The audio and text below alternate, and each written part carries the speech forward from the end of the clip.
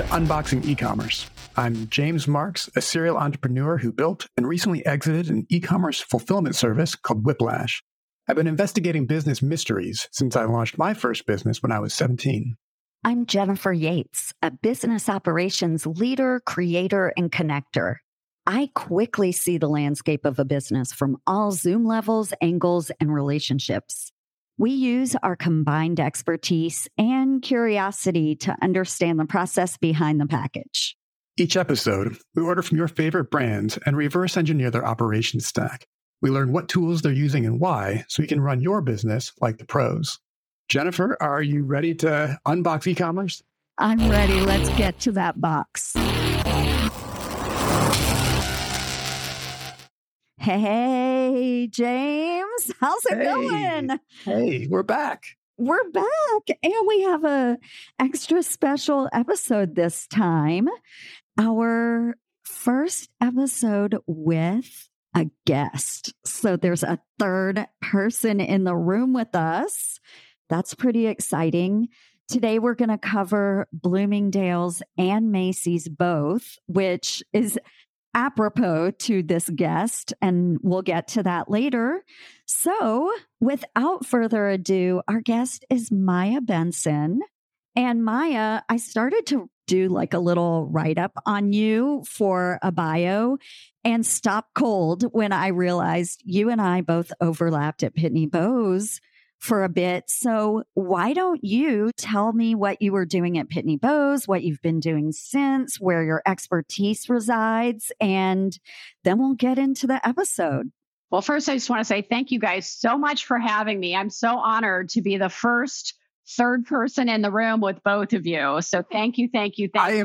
I am giddy right now that we are finally doing this. When we first started this podcast, I was like, someday down the road, like we'll have to have Maia on because that's going to be so much fun. And it's just such a pleasure to have you here. Thank you so much for joining us. Well, and James, when you started to think about this podcast, I was like, you have to do this. So like, I am a deeply, deeply passionate e-commerce nerd from multiple angles, but the experience I would put at the top of the key. And we wanted to do so many fun things with the Shopify Fulfillment Network around the experience. So we're going to have a ton of fun today. So anyway, thank you. I'm so excited to be here as well. Maia Benson. So Jennifer, I can't wait to get to the Pitney chapter. I'm going to do this in 30 seconds or less, but you were hanging out in a really cool, really under-known part of Pitney. And I'll tell you kind of a story there. But long story short, I'm a 20-year SaaS product and platform exec, building candidly first ever SaaS products into architectures, sometimes of which we'd commercialize an API or two on a web service for big corporate, which meant literally first ever. So first time to hire data teams, first time to hire and install new back office ERPs to take SaaS subscriptions instead of hardware leases. So wholesale transformation type of roles. It was ridiculously fun to have built-in distribution and a pretty good salary. Everything else on the transformation side, you guys, was like climbing Everest on 140-degree day with all the ice just gushing in your face, right? It's literally easier to build from scratch. Okay, so you had distribution. I mean, that's why it's huge. Yeah, it's huge, not to be undervalued at all. Yeah. So as I said out loud, like I have to stop being the salmon swimming upstream or the intrapreneur. I want to go do this either on my own as an entrepreneur or with a growth company that's going to let me be an internal entrepreneur with a lot of tailwinds. I got really lucky. A small Canadian company called and said, hey, we're pretty good at technical R&D, but new to strategy, pricing, go-to-market, taking third-party tech, putting on our platform. P.S. When we launched payments, it took off overnight. We've launched shipping. It's not taking off overnight, like help. I have a hunch who this little Canadian company I do too. So in summary, I joined Shopify, second U.S. employee, built and scaled all things, the embedded Shopify shipping product, defined, built, and launched the Shopify Fulfillment Network, so outsourced fulfillment, and then along the way helped incubate and launch the Shop app, which as consumers, I don't know if you use, but oh my God, I actually used it yesterday, and I was like, man, the Shop app is taking over. It's so great. It's so good. So good. So anyway, that's mine in a nutshell. The quick adjacent, Jennifer, is when I joined Pitney, I got to see the company across kind of the many lanes that it had when I joined, because we were driving the next generation of strategy and then product build for multi-carrier shipping. And I met some of the old Map Info people that you got to work with and started to learn, like, no, we help the post office route parcels to like corners of buildings, right? Yes. Not just an address, but like this door on this building. And it was just like unbelievably cool data. So I'm not sure that they did probably the best job over the years unlocking that value, but oh my God, it was really cool. Yeah. I mean, they did unlock a lot of value there, but I left not too long after they sold my part of the company, which was software and data, to a software company. And I think Pitney really wanted to focus at that time in 2020, like shipping and e-com is our lifeblood.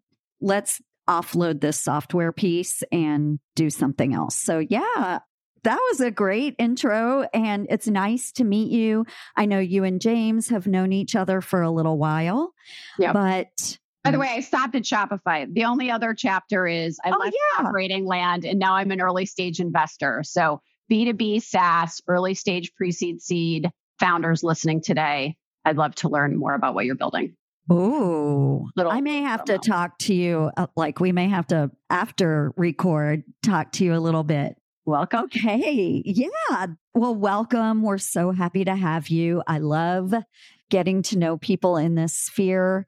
And I guess, is there anything on our minds? I think there is something on our minds that we can preamble about. James, what's on your mind? I mean, I've always got something on my mind. I did a personality assessment a while ago, and it said I was the thinker. And that I should pair myself with the adventurer because you're just going to think about it forever. So I definitely have things on my mind. I'm the adventurer. This is my pairing. Is that really true? Oh my God. Well, no, I call myself that. I haven't taken a test, but I will do anything. So Maia, I travel a lot for pleasure. And I once told my husband, like, let's go to Sri Lanka. And his response was like, wait, isn't there a little bit of danger there? And I'm like, oh, only half. Half. Let's go. So, yes. Well, so how appropriate that I can already predict that our episode is going to take us to India, if not Sri Lanka. Oh, yeah. And this is the twist of all twists. So this episode, I think there's probably enough here. I'm going to skip the preamble I had planned because it's all relevant. So already when we started talking about Macy's and Bloomingdale's and kind of retail tech and malls, already I was shocked to learn that Macy's and Bloomingdale's are the same brand. Yeah. Maybe that's common knowledge. I did not know that. I didn't either, but I can tell you a little bit about it with the research side. I would love to get to it. Let's get into it. So, first of all, Maia, you're the one who chose originally Bloomingdale's for our order. And then we kind of added in Macy's after the fact. So I'm curious, why did you choose Bloomingdale's? And talk us through like how it ended up being Bloomingdale's and Macy's. Great question. So I'm a busy working mom, like the other busy working moms and dads on the phone. And so like I get into a total groove with e-com, period, hard stop. Like I got 5 minutes to shop. I know what I got to get and it's just got to get done. So Bloomingdale's is a hub for me. A lot of this goes back to our early experiences with retailers of fond memories and experiences that root a brand a little bit into our heart. Yeah. So I have deep, deep, deep memories of really special experiences with my mom, my grandma, lunch, just having a rare girls moment, I hate to say, in a world where I have 3 brothers and a very, very male environment. And so anyway, I'm a Bloomingdale's loyalist. That's some context to the long-winded, I'm a Bloomingdale's loyalist. And so that's kind of where we started. The Macy's extension came because, James, I do know a lot about kind of Federated and how they've rolled up several retailers, including Bloomingdale's and Macy's. So that extension kind of came into play. And then candidly, I think the 3 of us were looking for an interesting unboxing experience. And so when I found that Macy's lists the drop shipper name next to the product, I immediately was like, oh, guys, do we want a cross-border experience in this? Oh, yeah. And we do. I will find more edges, right? Because I think as consumers, we perceive things as like it's a web store and you click buy and like it's probably in a warehouse somewhere. But everything is aggregated. Everything has got a secret marketplace, or in this case, public marketplace. There's so much more to it than that. Yep. So, Maia, you're in New York City then? I am. And guys, timeliness on the serendipity of this choice was crazy because I'm sure you guys saw the news that I think yesterday or the day before, Macy's is starting to come out with layoffs. So that was unknown before the rationale for the choice. Which I got mixed feelings about that after I had my online experience and then the package arriving. But then when I looked into the tech, and we'll get to the list later in the show, when I looked at the list, actually, they're doing a lot of really impressive stuff. And I want to show you some of the technologies they're using, which was completely out of sync with the experience I had. So I was curious where the layoffs were happening. And I hope it wasn't the people making some of the decisions that I saw, because there's a really interesting blend of like very good, aggressive, futuristic decisions, and also some maybe very, very bad decisions happening on some other sides of the org. I can't wait, James, to hear your lens on the tech, period. The news articles that I read in terms of where the cuts are coming from and some of the strategy, kind of the two main themes that I pulled out is more automation, and they're going to be outsourcing and offshoring some roles. So those were kind of the two buckets of rationale behind the layoffs. Both Macy's and Bloomingdale's are so rooted like in American culture that it does surprise me a little bit that they would then lean into offshore, because they kind of do represent something really interesting and unique in American retail. I totally agree. Hence that opening from me on context. Like I have a brand little tiny stamp on my heart because of that legacy. I also just felt like you guys, I did a ton of business cases that drove offshoring in like the early 2000s. It feels like this bus is like 20 years too late, right? And if you talk to any corporate exec these days, they've got line items in their budget for 24 that's like peeling out cost because of AI. And guess where that cost is coming? Highly repetitive job, bingo, that are outsourced. I'm going to do a little bit of history. I don't know, Maia, if any of this is going to surprise you. So feel free to jump in with your own comments or even experiences as I go through it. I'm going to talk first about Bloomingdale's, then a little bit about Macy's and Federated. And then I will tell you what I learned about both of them with their online offerings, which isn't a whole lot. So Bloomingdale's is a luxury department store. It's a New York City icon, which is why I asked if you were from New York City. And it's from the quote unquote little brown bag to its iconic one city block building on 59th and Lexington.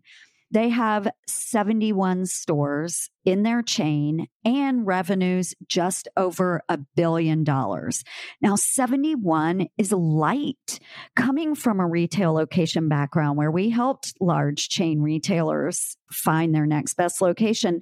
71 isn't that many for that kind of revenue.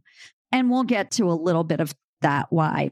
So Bloomingdale's started in 1861, two brothers. I know. Can you believe it? And 1861, Joseph and Lyman Bloomingdale opened a store called Bloomingdale's Hoop Skirt, which so just to was put context. So it's Hoop Skirt.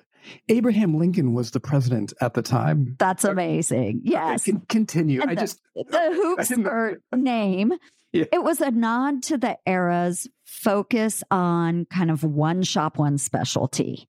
Then they opened a second location in 1872, so 11 years later, called Bloomingdale's Great East Side Bazaar. That was a departure from the one shop, one specialty. It had multiple items, multiple specialties, multiple products, and eventually became what we now know as the department store. That was the model.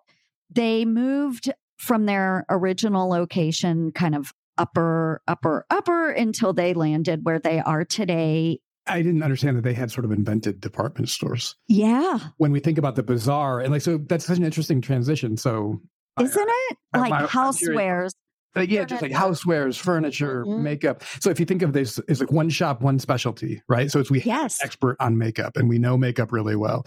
And then as that shifts, you're like, what if we had 10 experts and we put them all in the same place, right? You can sort of see the thinking evolve. And Maia, you know the store well. How visible is that history when you're in the store? I think if you're in the main 59th Street location, it's really, really visible for Bloomingdale's. And if you're at the 34th Street location for Macy's, I think there's good history that you can feel and sense while you're there. I think at the hubs, it's there. I think to your point, like the 71 other stores, I don't know that narrative is being told as loudly as it could.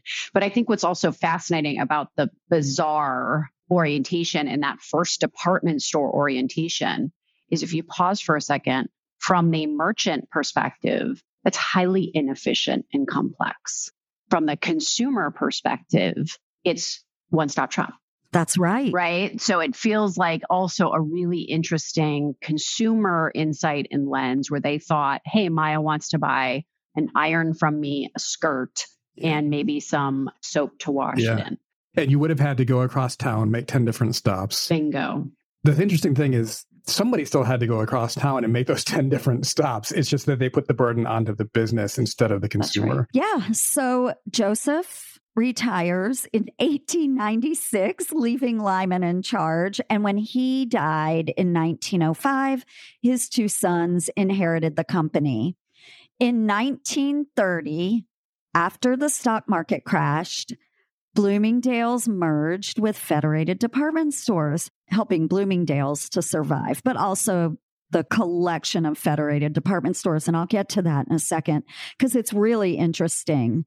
And then for Bloomingdale's in the 60s, it started to focus on haute couture and became an icon with fashion designers, celebrities, and society types.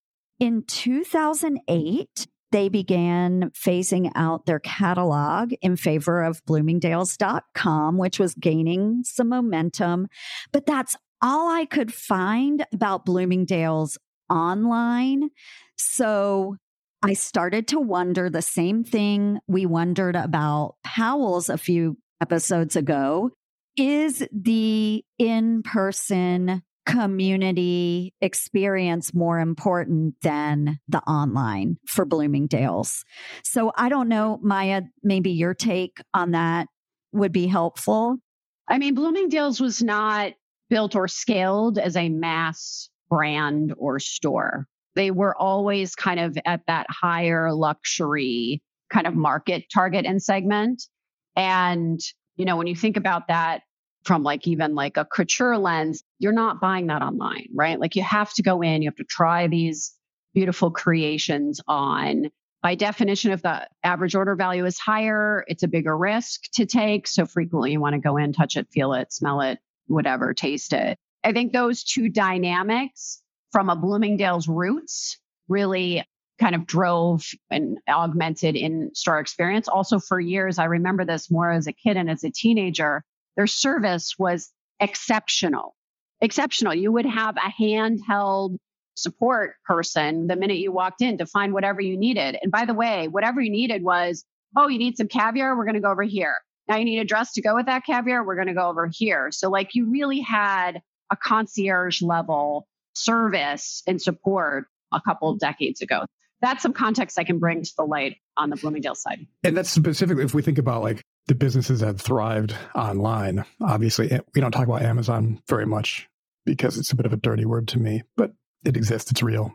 They are specifically antithetical to that experience, right? It's lowest common denominator. It's mass market. And that does better online where it's like, I need a dozen ping pong balls. I don't have a lot more to say about it. And that's totally different from what you're describing. Yeah. Also remember when you're playing in that niche luxury segment, you're also bringing, Bloomingdale's was notorious. And you said this, Jennifer, for bringing new designers, new innovation forward and giving them a platform, their brand to introduce to new consumers. But a lot of those apparel runs, for example, were short. There'd be like 3 blouses made because it was a new designer. Let's test and learn and see if our consumer base wants this. So that lack of inventory to send across 71 stores, right, and promote was actually candidly part of their strategy. To be a bit of a research enabler. Yeah, and to draw consumers in. if it's a run of 3 shirts, guys, it's probably not even going to show up on e-com. I see. Right? I see.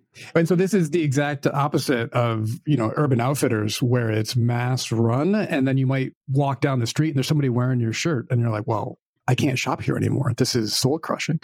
It brings up, just a meta theme too, that we've all lived through. Like if you think about Shopify kind of democratizing and enabling brands and creators to come to market, as friction-free as possible. In a way, Bloomingdale's could have been that for apparel and some other kind of main cosmetics and other lanes, right? Because they had the relationships with that next generation of designers. They were dying to get into Bloomingdale's because of the audience. They just didn't think of themselves as a springboard or an entrepreneur launch pad or platform. Yeah. And therefore didn't build tools and systems, right, to bring them to market. And to contrast that with another sort of mall brand, I remember seeing Nordstrom's playing that very aggressively. I don't know how it did for them, but I remember they had the programs, as a small startup, you could get into Nordstrom's and they had like a section for it. That's kind of the history of Bloomingdale's. I want to get into Macy's and Federated, which are pretty well tied together. And even though I worked in retail location and knew of Federated, I did not know this story. So what started as Federated Department Stores, which is now called Macy's, it began with several family-owned department stores on the East Coast and the Midwest. Macy's was one of them, and Macy's was started as, this blew my mind also, as a dry goods store opened by Roland H. Macy's in 1858 in New York City. So just a couple of years before Bloomingdale's hoop skirts. James's mind is blown. I don't know if it's like a first mover advantage, but like compared to, the rest of history, there's clearly an early mover advantage. Yeah. In 1929, Federated Department Stores formed as a holding company for all of these family-owned businesses, retailers, department stores, which included Macy's and others. And then in 1930, a year later, Bloomingdale's joins. So 1929, Federated's formed. 1930, Bloomingdale's joined in order to reinforce themselves financially from the stock market crash. In 1939, Macy's developed a pay-when-you-can credit plan, which helped them kind of with their community in times of crisis reputation. Mm-hmm. Then let's skip, because then there's a bunch of other history. Macy's goes on, Federated goes on. In 1992, Federated Department Stores has 220 department stores in 26 states and annual sales of around $7 billion. Wow. That's in 92. In 96, Macy's.com is launched. And in 2007, Federated Department Stores changed its name to Macy's due to better name recognition. Well, that's played out. I've never heard of Federated. One other interjection for the Chicagoans listening to us today. In the late 80s, Federated bought Marshall Fields, which is when they first popped on my radar. So shout out to Chicagoans that used to buy the mints, the famous Marshall Fields mints. Yes. Well, and I don't know if anybody knows the history. There's a relationship between Marshall Fields and Hudson's as well, because I was from outside Detroit. Did I get that wrong? Maybe no, you got Hudson's. It right. Okay. I think Marshall Fields became Hudson's or vice versa. Oh, from a brand. Because there's another holdco out of Canada called Hudson's Bay that owns Saks. And Hudson's Bay, that's up in Canada. I thought Federated had bought Marshall Fields, but I think they did. And then I think Marshall, to what James said, Marshall Fields became Hudson's, and then Hudson's became Macy's. I was wondering where Hudson's, because when Maia, you were talking about your early impressions and with your family, I realized I didn't actually know this until you started telling your story. That was Hudson's for me.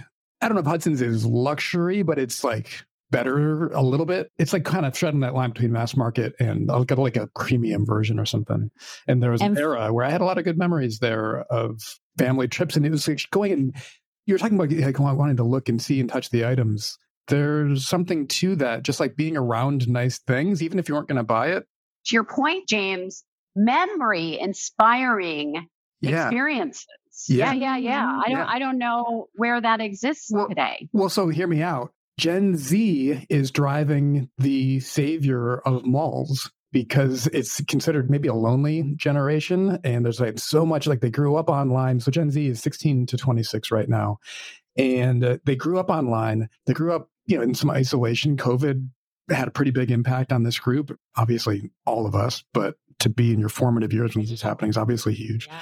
Anyway, they're finding some sanctuary in the malls and like, we're social media, but we're going to go and like kind of shop together in person.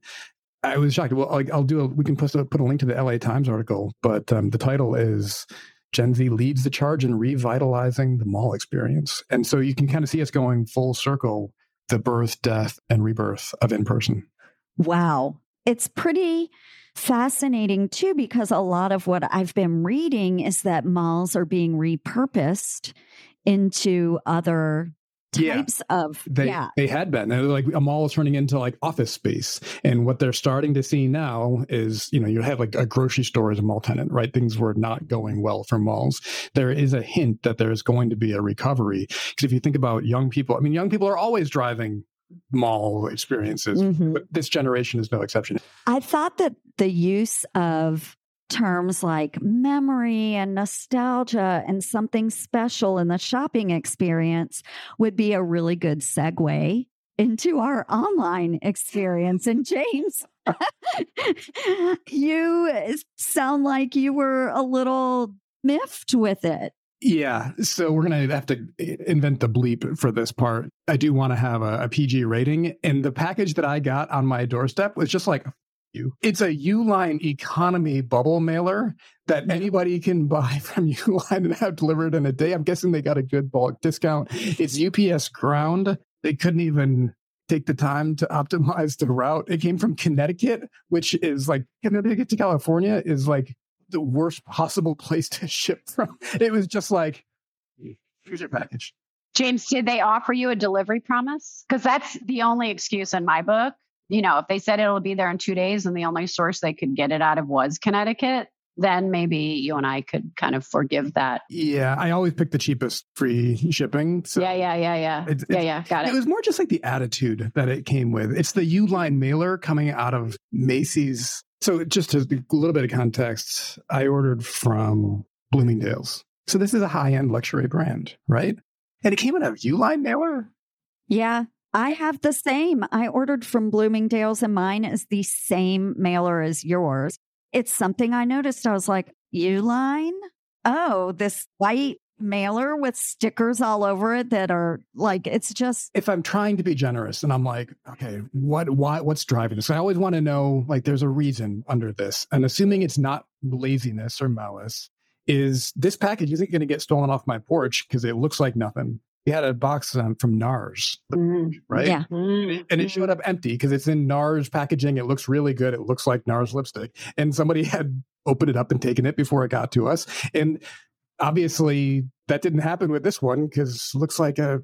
Right. Also, I felt like they threw it at my house. Like I think it would actually fly pretty well if I'm like a delivery guy and I'm like, oh yeah, it's got a good weight to it. It's going to fly a little bit like a Frisbee. I could have chucked this from 30 feet away and maybe that's a feature, not a bug, but it doesn't feel like an upscale luxury experience. I can tell you that much. Yeah, mine either. I also ordered from Bloomingdale's and my notes, I had an easy shopping experience thanks to Maia, who sent me a link. The shopping experience went fairly well. Yeah, it was really easy. I checked out as a guest, which is really important to me to be able to do for, online stores. Yeah. But this is interesting. And Maia, you may have some insight, you may not, but I paid $8 for standard shipping 3 to 6 days. That was the promise. But it said it's free shipping for loyalists, with no minimum. So maybe a loyalist not only gets free shipping, but special packaging. I don't know. I get free shipping, to your point. So I'm willing to trade my data to a few retailers for those perks. And it is true, we do get free shipping. But Jennifer, I liked your point, which is I don't want to give my data to every retailer. So that guest checkout experience, they don't love it, the retailers, and we all understand why. But it is a really, really important thing to offer. Yeah. And then I paid through PayPal for same reasons. And my order was placed on a Tuesday in early January. Maia, I don't know. Should we hear from you about your shopping experience? I want to hear Maia's shopping experience. Yeah. Real quick before we switch topics, I just want to say, we talked about Maia, that you were part of the Shopify app pay and how you want to check out on guests. I had a logged in experience on a merchant that I would have continued as a guest, but was logged in because they were using Shop Pay. So Yep. really different consumer behavior with that subtle shift in e-commerce strategy. So massive. By the way, one comment on that, James, did you catch yesterday or the day before Shopify announced for the first time that Shop pays on a brand that will come to me as Everlane? That is not a Shopify commerce platform. They're not running the web store. They're just offering Shop Pay as standalone. Right. That's massive. I have a little bit of Shopify stock as a disclaimer. I'm pretty excited about where I see that go. Yeah. It's amazing. It's really, really amazing. So should we get into your shopping experience, Maia? Yes. And I'm having to bite my tongue right now because I have such a comment I want to make, Jennifer, on your specific first impression of your product. So once we get a little further down the line and you reveal the SKU and the product that you bought, I will throw on this context, because what's so challenging for omni-channel sellers and brands is, providing a common brand experience, right? So James, for example, you had an amazing NARS first impression experience with the branded packaging and the gorgeousness. Yeah. But if you would have bought that same NARS lipstick from Bloomingdale's, it'd be in the same U-line mailer that you're looking at. So anyway, I find that challenge for especially retailers a significant one in brand. Well, I just say we always, because, I made my career as being sort of the solution provider for the non-Amazon folks. And it was to provide that branded experience and really make it feel special, to let the brand own the customer relationship and get the full benefit from it. And so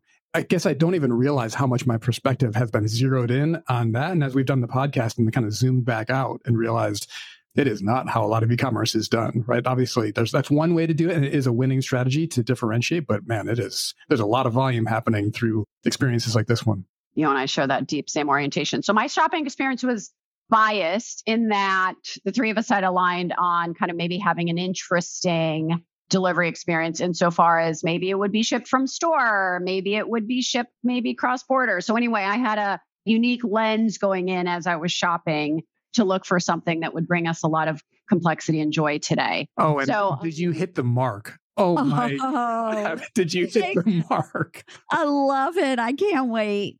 I wanted it to ship from a store near you. And wow, that did not happen. It did not. So as I was looking with that lens, I did like what Macy's did in that they shared, again, who the drop shipper was, which enabled me to Google that drop shipper and find out where they were. So I had a better lens on where the origin point would be coming my way. Yeah. They didn't help me so much with ship from store. They would help me understand if a SKU was in the store and I could do like a curbside pickup, but the ship from store wasn't apparent or transparent on the shopping experience. Yeah. And you're going at kind of high volume items that I would expect it to be in stock in store. I could never find any evidence that they would ever ship from store. Do we know that they do sometimes? They do a lot. So as a consumer of Bloomingdale's, I frequently will see the shipping label because of the geek that I am and see the origin point. I know that you are going to look at the origin point. As the store. Who amongst us does not scrutinize their shipping label? I know. There's probably like 3% of us in this industry that geek out on this stuff. Yeah. I have a question. Especially for the listeners who may be thinking, wait a minute, James and Jennifer ordered from Bloomingdale's. Maia, how did you get to Macy's? And was it because of that lens you were looking through? That's a great question, Jennifer. How did we get to Macy's. I think my brain went Bloomingdale's. What's another Bloomingdale's that maybe has a different data set on the product page to maybe orient us to a cross-border thing. So I think that was the Maia brain connection. And what I saw working at the Maia brain is we picked Bloomingdale's. I'm like, okay, Bloomingdale's.com. And you immediately are like, well, it's also Macy's. It's like you were just like using them interchangeably in a way that I was like, why does she keep interchanging these? What am I missing? And I had to go do the research to find out that, well, they kind of are interchangeable. I do think of them as the same. And even I was doing, because I like to snoop around web stuff. And I found the Macy's net where they run like their business services side. And it's the business services for Macy's and Bloomingdale's. Like they are very much interwoven operationally for some things. It's interesting, Maia, that you think of them as the same operationally, maybe, but experience-wise, especially in person, I do not think of those two stores as the same at all. When I say the same, it's like the federated umbrella. So that's kind of context point number one. And then to your well said point, Jennifer, they're targeting massively different audiences. Mm-hmm. One is kind of more the luxury audience. One is more the mass audience. Yeah. Which, by the way, as the fellow OG here, that wasn't always true. Like I remember coming to Macy's, the flagship store on 34th Street in the 80s as a big special trip. And going to that store, and it was steeped in history, steeped in just gorgeousness. And it was a premium brand. So that has also really evolved over the years. Yeah, to be a mass brand. Yeah, to be a mass brand. Okay, so your shopping experience, we're still there, Maia. You chose Macy's and the product because you were looking for a cross-border experience. Is there anything else you want to add? I just had a feeling that accessories would bring me the best drop ship or ship, ideally ship from store. So that was a thesis and a hypothesis given many years of experience in this world. And so when I found, I'll give a little spoiler, these earrings, like I said, what I did appreciate about Macy's is they told me that it was a drop shipper. Mm-hmm. And then I was easily able to find them on the web and that they were based not in the United States. Let's get to that box. You guys have to see the outside of this envelope. They sent it to me. It's so fascinating. It literally says, please use before the expiration date printed on the outer packaging. Oh, whoa. And it's so disconnected from what we're about to tell you we all ordered. Yeah. I've never. Yeah, that's a bizarre place for that. Yeah. Yeah. Okay, so I got to say, the outside, we had to use the profanity sensor on, but the inside, as I'm opening this thing, it's actually quite nice. I got like a little Ziploc bag with some, I think these are samples. I got a nice Bloomingdale's logo there. I got a thank you card. That is the first time they've said thank you to me in a while. Oh, yeah, you got great. That's really nice. I like that Ziploc. That's nice. I like the Ziploc too. And it fits their like branded bag, that they're known for. I also got the thank you with my little packing slip enclosed inside. Hope you're happy with your order and take a 15% off a large selection of items. And then it's got a custom code. Yes, it is. For the 15% off? For the 15% off. So the only thing I have to say are like, wow, take 15% off. That's great. And then I'm going to go to my phone and type in Z4QQ, capital T, capital M. And you're like, what? It's the same printer that they used for the catalogs they offered in 2006. Right? That's the catalog move. Do you remember that? Right? Yes. In the back of catalogs, it would say 15% off Z, A, B. Yeah. Okay, I just got to say, there should have been a QR code. Yeah. Or deliver it to me via another mechanism. Like this is like a nice, I do like that it should be personalized. We were working with a company for a while that was making like a personalized catalog that would upsell you in the package based on the thing that you had bought. It was very cool, but very difficult to implement. This is awful though. It is pretty awful. What's going on behind the scenes, James? Like we'll talk about you know what? We didn't talk about the back end of the shopping yet. I want to make one comment. Given porch privacy is a real thing. Would it have made you guys feel better if it was just a clean white envelope that didn't say Uline, and then you open and are having this nice branded Bloomingdale's experience? Would that have been better? Yes. 100%. Okay. 100%. So I don't think we're saying it has to say Bloomingdale's in luxury in that package. We're just saying there's this mass disconnect between a 2-cent bubble wrap mailer and what's turning out to be, quite a nice inside experience. Yes. And you don't have to. So I get it. A giant neon orange box that says Nike on the side is going to get stolen. I understand that. But I need to think you care. And getting the cheapest mass market bubble mailer, that doesn't say I care. That means I have not thought about this at all. And I picked it because it delivers in 24 hours, which, by the way, I don't love Uline, but they have built out a network that delivers reliably. James, what did you analyze back there? Should we do the list? Yes. Yeah, the list. All right. So I think there's an interesting blend of timelines here. So I want to start that they're using DoubleClick. DoubleClick became Google Online Analytics in 2008 when they were acquired after, I think, 13 years. It was for $3.1 billion. So DoubleClick became sort of they invented like cookie tracking, basically, or at least popularized it, which has obviously run its course. And now we're seeing those being waived out. I think Google officially is not doing it that way anymore. But so DoubleClick, massive run there. They're using Telium, which is a customer data hub that powers capabilities across the data supply chain.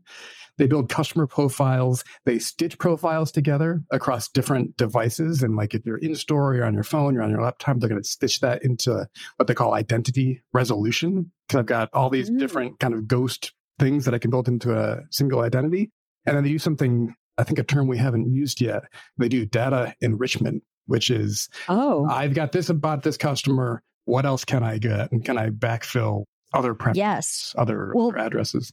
Penny Bowes in our space was very into data enrichment. And the goal is to have what is called the golden record for a customer so that you can know everything that you need to know about that customer in one golden record rather than cobbling together many, many pieces of that customer golden across record. several databases. I like that term. It gives me something to strive for. I think all that's morphed into what marketers are calling or CMOs are just calling identity. Right. Yeah. Right. So like, what is James's online identity? Right. And that's gleaned from where has he been shopping? What has he been transacting? So that all that third-party data gets sold and rolled up. So I want to get on my soapbox a little bit. I think we're doing it wrong. I think like all of that's happening sort of without my consent and knowledge. And now, so because of the cookie laws, now it's like I have to declare that I know about it, which I don't. I reject those. But I watch other people do them. Most people just accept them. So now the same thing is happening, but I click approve. Fine, whatever. I can tell you.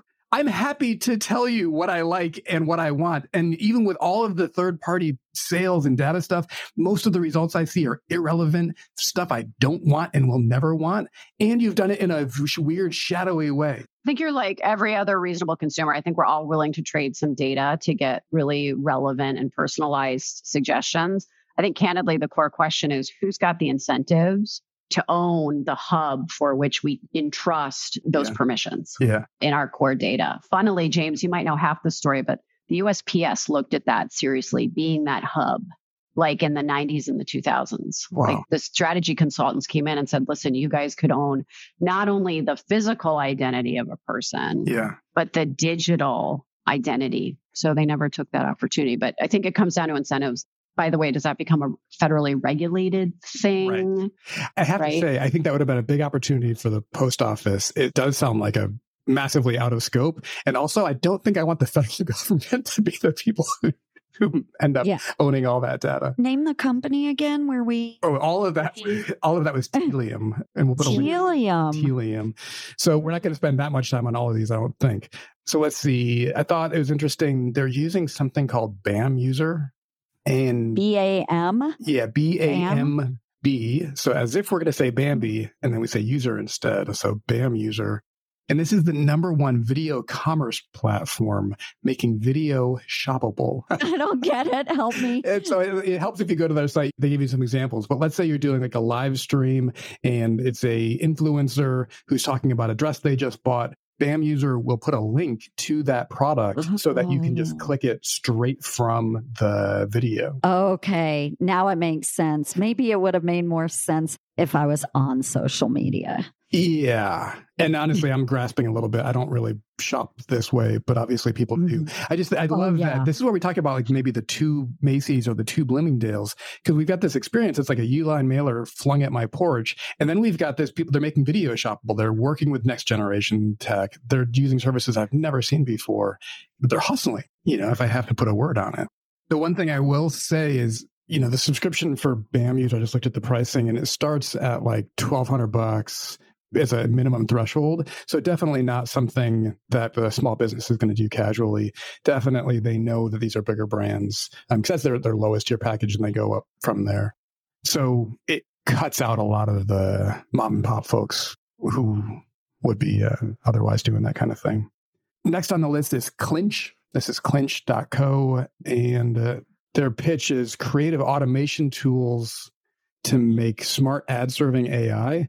And so they're producing hyper-personalized ads. This is where it's like they've got some indication that you prefer ads or are more responsive to ads that have like a person holding the product. And they know that you have shown interest in a bag. And they know that you've shown interest in red. And so they're going to make an ad that's like a person holding this red Gucci bag. And that's the ad that's going to serve to you. So it's this templatized ad system to let them build like a super targeted ad just for you. In real time. In more or less real time. Yeah. And so again, this is where like they've built that identity out, all that data enrichment back and behind the scenes, and then using it to the ads that are going to get served to you. Again, this is a company that's like hustling to use the latest tools to drive the experience. I think what's fascinating is like, I don't remember an ads experience. Well, I don't either. We came in without ads, right? So I'm sure these are probably being served to like other content sites. Got it. Right, that are happening to get us to the store. So this maybe challenges how we do the podcast, but we come in for another reason. We don't come in from like an organic source. Yeah. So I'm wrong. They actually have ad units on Macy's.com above product pages. So you can see I'm on a earrings product page and there's a Clinique ad. Right. Yes. And so that Clinique ad is targeted to, it's like built for you to take in something that you've been responsive to in the past. Bingo. There's a big discussion there, like how our data is used and privacy. What does that mean? There's also something like the reason it all exists is because looking at the internet through like something that's not filtered for you is awful. Like we have those personalizations for a reason because they make it good. What else you got? Let's do one more. I see they're using Full Story, and Full Story is the fastest way to understand what's between you and more conversions. They analyze and improve the customer experience for web, mobile, and product analytics. I think part of the reason, the way I do the research, it really leans itself towards business analytics tools that have to be in the places that I look. So I'm getting a bit of a biased sampling that it's like, wow, everybody's using a lot of analytics tools, but that's partially the way I'm getting my data. We love the insides of our boxes, James, you and I. What about you, Maia? So context, this is a cross-border order. Again, I had a weird outer envelope experience warning me about some sort of expiration date on a product that doesn't have an expiration date. Mine is a clear package that surrounds the internal branded package. The branded package looks very nice, but my external cover has been open. I don't know if customs did that, who did that, what happened, but that's not pleasing. No. And yeah, the inside is kind of cute. Oh, it doesn't tell me. It's kind of cute. It doesn't tell me anything about Macy's. No. Where I bought this from. No. And candidly, it doesn't even jog a memory on the brand. So high here means literally nothing to me, but it's cute. Well, so it's really cute. So I know we targeted this as a cross-border shipment, and I think we could talk about Section 321 and why some of these cross-border things might be cost-effective. Because it seems on the surface insane that you could buy a pair of earrings and have it shipped from a very far-away country and have that be cost-competitive. We know a little bit about why that is. Where did your earrings ship from? So they came from Bangalore, but I'm going to make one more comment. Look at how cute this is. So it says, so high. So remember I said, I don't know what so high means. Yeah. And it says, so high. You've been expecting me. So that's very cute. Very, very cute. James, for the mother-in-laws, what is Section 321? Section 321 is a reference to the 2015 Trade Enforcement Act that went through Congress, it raised the duties threshold from $200 to $800. Oh, So what this means is you don't have to pay any customs or duties as an individual importing up to $800. This goes back because 1930 came up a couple of times earlier in the episode because we were watching Macy's and Bloomingdale's sort of weather that storm. I've always thought that they raised it. And I was like, well, now it's even higher. We're not going to be collecting all these customs duties. The $200 was set in 1930. That was $2,300 US. They weren't intending to pay duties on all these things. And as inflation happened over the course of, 70 years, it had come out of sync. And so even though they raised it to $800, they didn't raise it to the $2,300 that would have been like the current cash value. Equivalent. But also in that time, e-commerce was invented and cross-border shipping. I was just going to say, so it's like apples and oranges because the world shifted, right? To where, to your point, James, we're now getting eaches or individuals or parcel, right? On mass. Right. So in a way, they split the difference, right? The de minimis value changed from 200 to 800, but it didn't go all the way to 2,000. It does feel like they found a bit of a sweet spot, even though based on other USPS policies that exist, what it really causes is a flood of very cheap, basically subsidized goods in America, which sucks.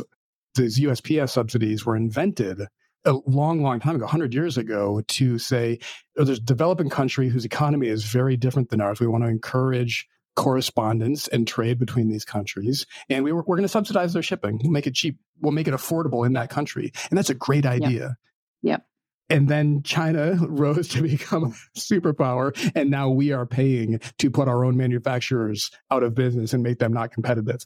That is probably not what we had envisioned when we set that in motion with this idea, this spirit of collaboration 100 years ago.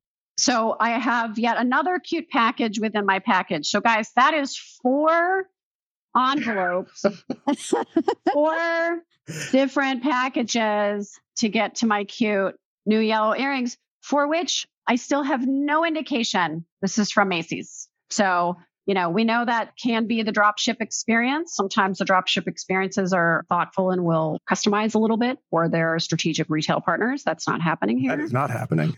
And I have a cute little jewelry box here with some what looks like nice recycled paper and some earrings. Oh, those look really nice. Cute. Yeah, that look really, really nice. And they look a lot like the product description page. They do. They look a little bigger than I maybe was expecting, but very, very nice unboxing experience from this point of view. Yeah, I like all your packaging.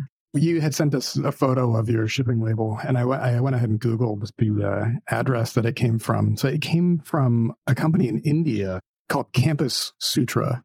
So Campus Sutra is a youth brand that creates merchandise based on the slice of life of a young person in India. Very specific.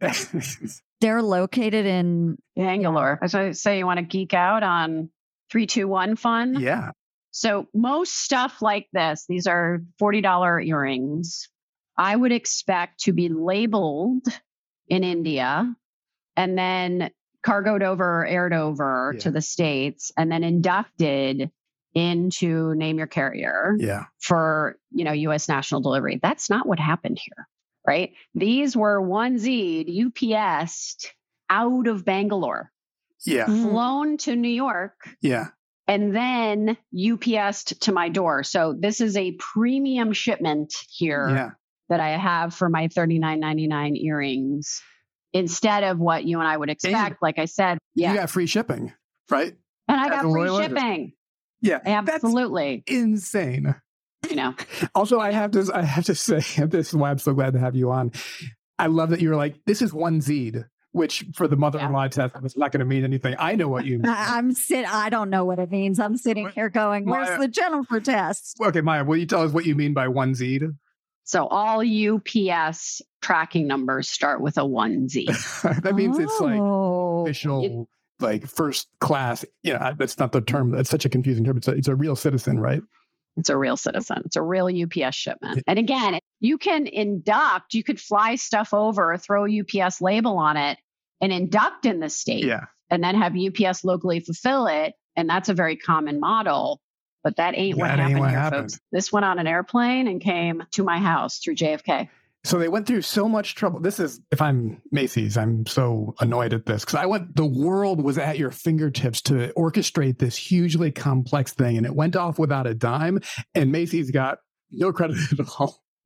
No credit at all. And, a $39.90 sale to, a wholesale product price where somebody paid $20 in shipping to get it to me. Yeah. I mean, this goes back to the, sell pickaxes to gold miners, right? Because the shipping industry and the e-commerce providers, we're doing fine. The retailer, they're sort of also trying to scrape something out of this. I mean, the wholesale price on these earrings must be so low, $2, let's say. Yeah. That Macy's is like, I'll take the $20 hit on shipping. Yeah. So it's 22 and I still am earning that nice, 40-45% margin. To do nothing but build a website. I mean, to do nothing, to just build a $10 million, $20 million website. That's it. After building 100 years of brand, that's it. Obviously, right. They're doing something. Besides originating in Bangalore, do we have the path of this package? Yeah. Maia, you want to share that with us? Yeah, I looked it up. I did the 1Z type in. Worldwide Express Saver was the service level, and it went from Bangalore, just says label created India, so Bangalore, to the Bronx, and then from the Bronx to my home. Our packages, James, was ours as exciting? Ours was not nearly as exciting, other than it was also 1Z'd, to use our term. And you and I just got straight up UPS ground, which my only comment. No. Is that not well, true? Wait. I have UPS, then USPS, like we typically. You got Mail Innovations. Yeah, I did. Oh. I sure did.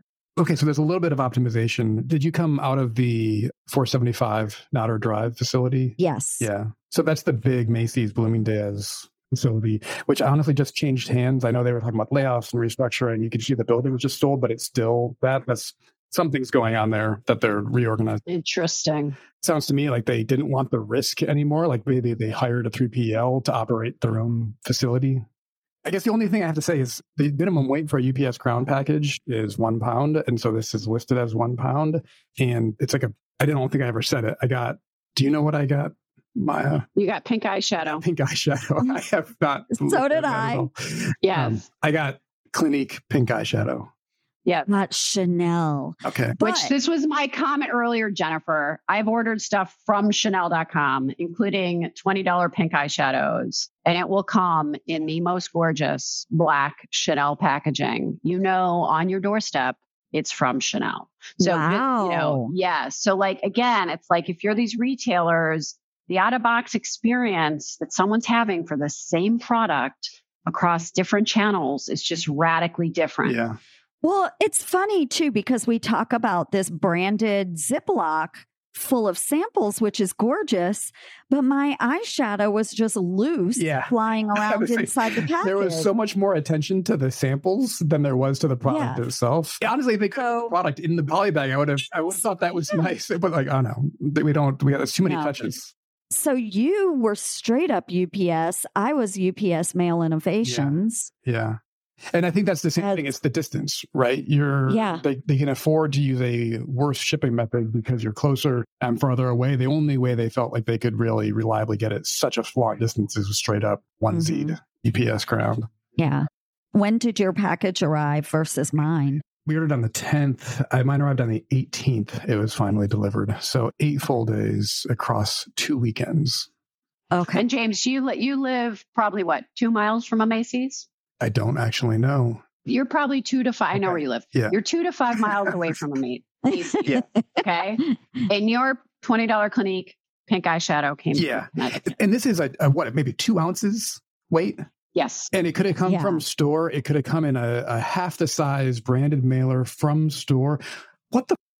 So what about mine? Since I'm being lazy and not reopening my tracking, I feel like I ordered the day before you on the 9th. And you know what? I ordered the 9th. That was when it shipped. It's on the 10th. We ordered it. We ordered on the 9th. It was shipped on the 10th.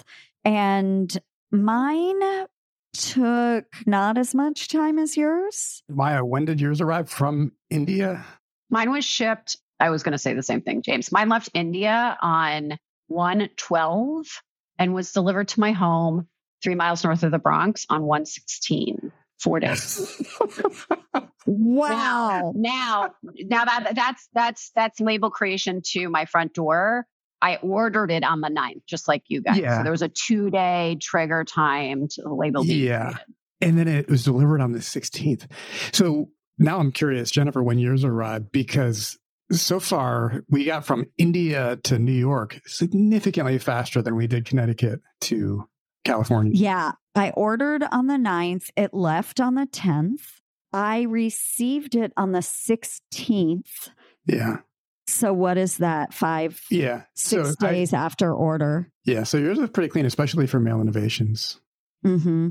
Let's see where it traveled. It left Cheshire, New Jersey, then went to Connecticut, then went to Ohio, then Ann Arbor. Something sounds off there. Something's going. Yes, it does sound off. What's also off, you guys, is we moved this 2 days, our recording, because my damn order didn't come till Friday the 19th. Yeah, this is the first episode we had to reschedule because the thing didn't show. Right. Yeah, something does feel off. Yeah, why? So I went shipment tendered to UPS Mail Innovations on the 10th in Cheshire, New Jersey. Packaged, processed on the 10th in Windsor, Connecticut. Departed UPS facility in Windsor.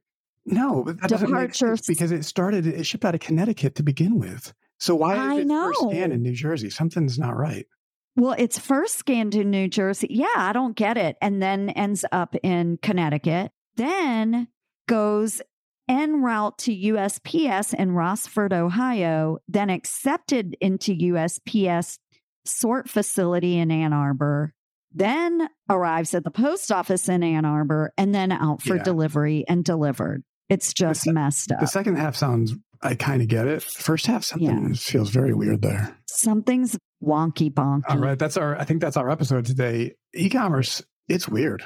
Logistics, it's weird. It's weird. Yeah. It's weird. Yay. Well, thank you both for a wonderful episode. And Maia, thank you so much for joining us. What a pleasure. My pleasure. So great to hang with you guys. We'll do it anytime. Thank you for doing this. The retailers and merchants will just absolutely benefit from the deep insights you guys are unlocking. So thank you. Thank you. Thanks. All right. Bye-bye. Yeah. All right, guys. Bye-bye. Thanks for listening. James's latest company is called Trivial. They are building a data platform for online businesses to quickly see the metrics that make a difference. And Jennifer's business, Roux, that's ROUX, provides the operating structure for growing businesses so they can move from fires to flow. If you have an unboxing experience you'd like us to evaluate, you can find us on LinkedIn. And don't forget to rate, review, and subscribe to Unboxing E-Commerce, wherever you get your podcasts. Bye-bye.